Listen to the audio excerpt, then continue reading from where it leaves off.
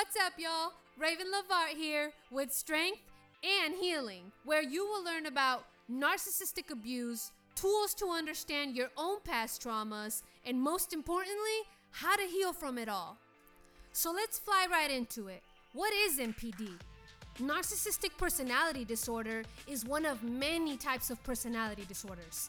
It is a mental condition in which one has an inflated sense of self-importance. The cause is unknown because they won't seek treatment, given their strong belief of being perfect and doing no wrong. Some symptoms include needing excessive admiration, lack of empathy for others' feelings, inability to take any form of criticism, and a very strong sense of entitlement. Now let me tell you a little bit about how it can affect you and what it does to you as a person. In most cases, narcissistic abuse can only be managed, not healed. It is a long journey of self-discovery that I am learning and I want you all to be a part of.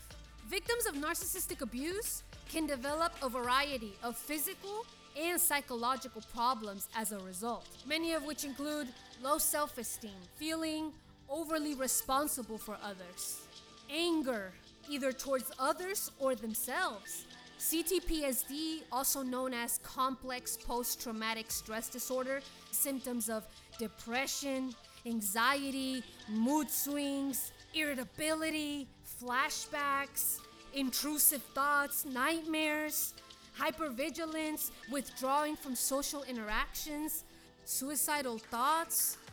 Learning about narcissistic personality disorder will benefit you greatly.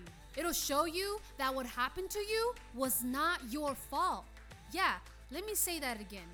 It was not your fault, but instead, the fault of the person who abused you.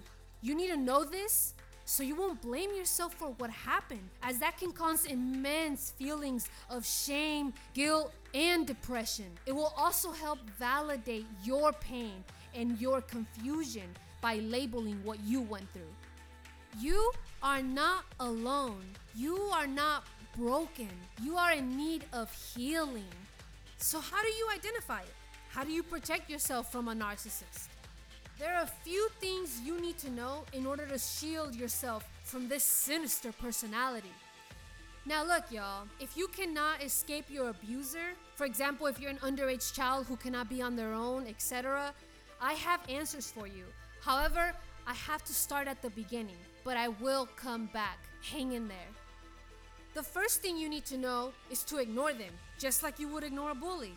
It won't satisfy them or give them narcissistic supply, which is a term for when someone makes a narcissist feel better about themselves. They'll move on to the next victim like you didn't matter. Don't buy into their drama and fight with them. You don't have to justify yourself to them or anyone because you don't owe them anything. Understand their criticism and abuse for what it is. It is not about who you are. It's about their disorder and how they feel about themselves. They project all their undesired flaws onto you. Don't take anything they say personal, rather analyze it. When you communicate, set clear boundaries of what you will and will not allow.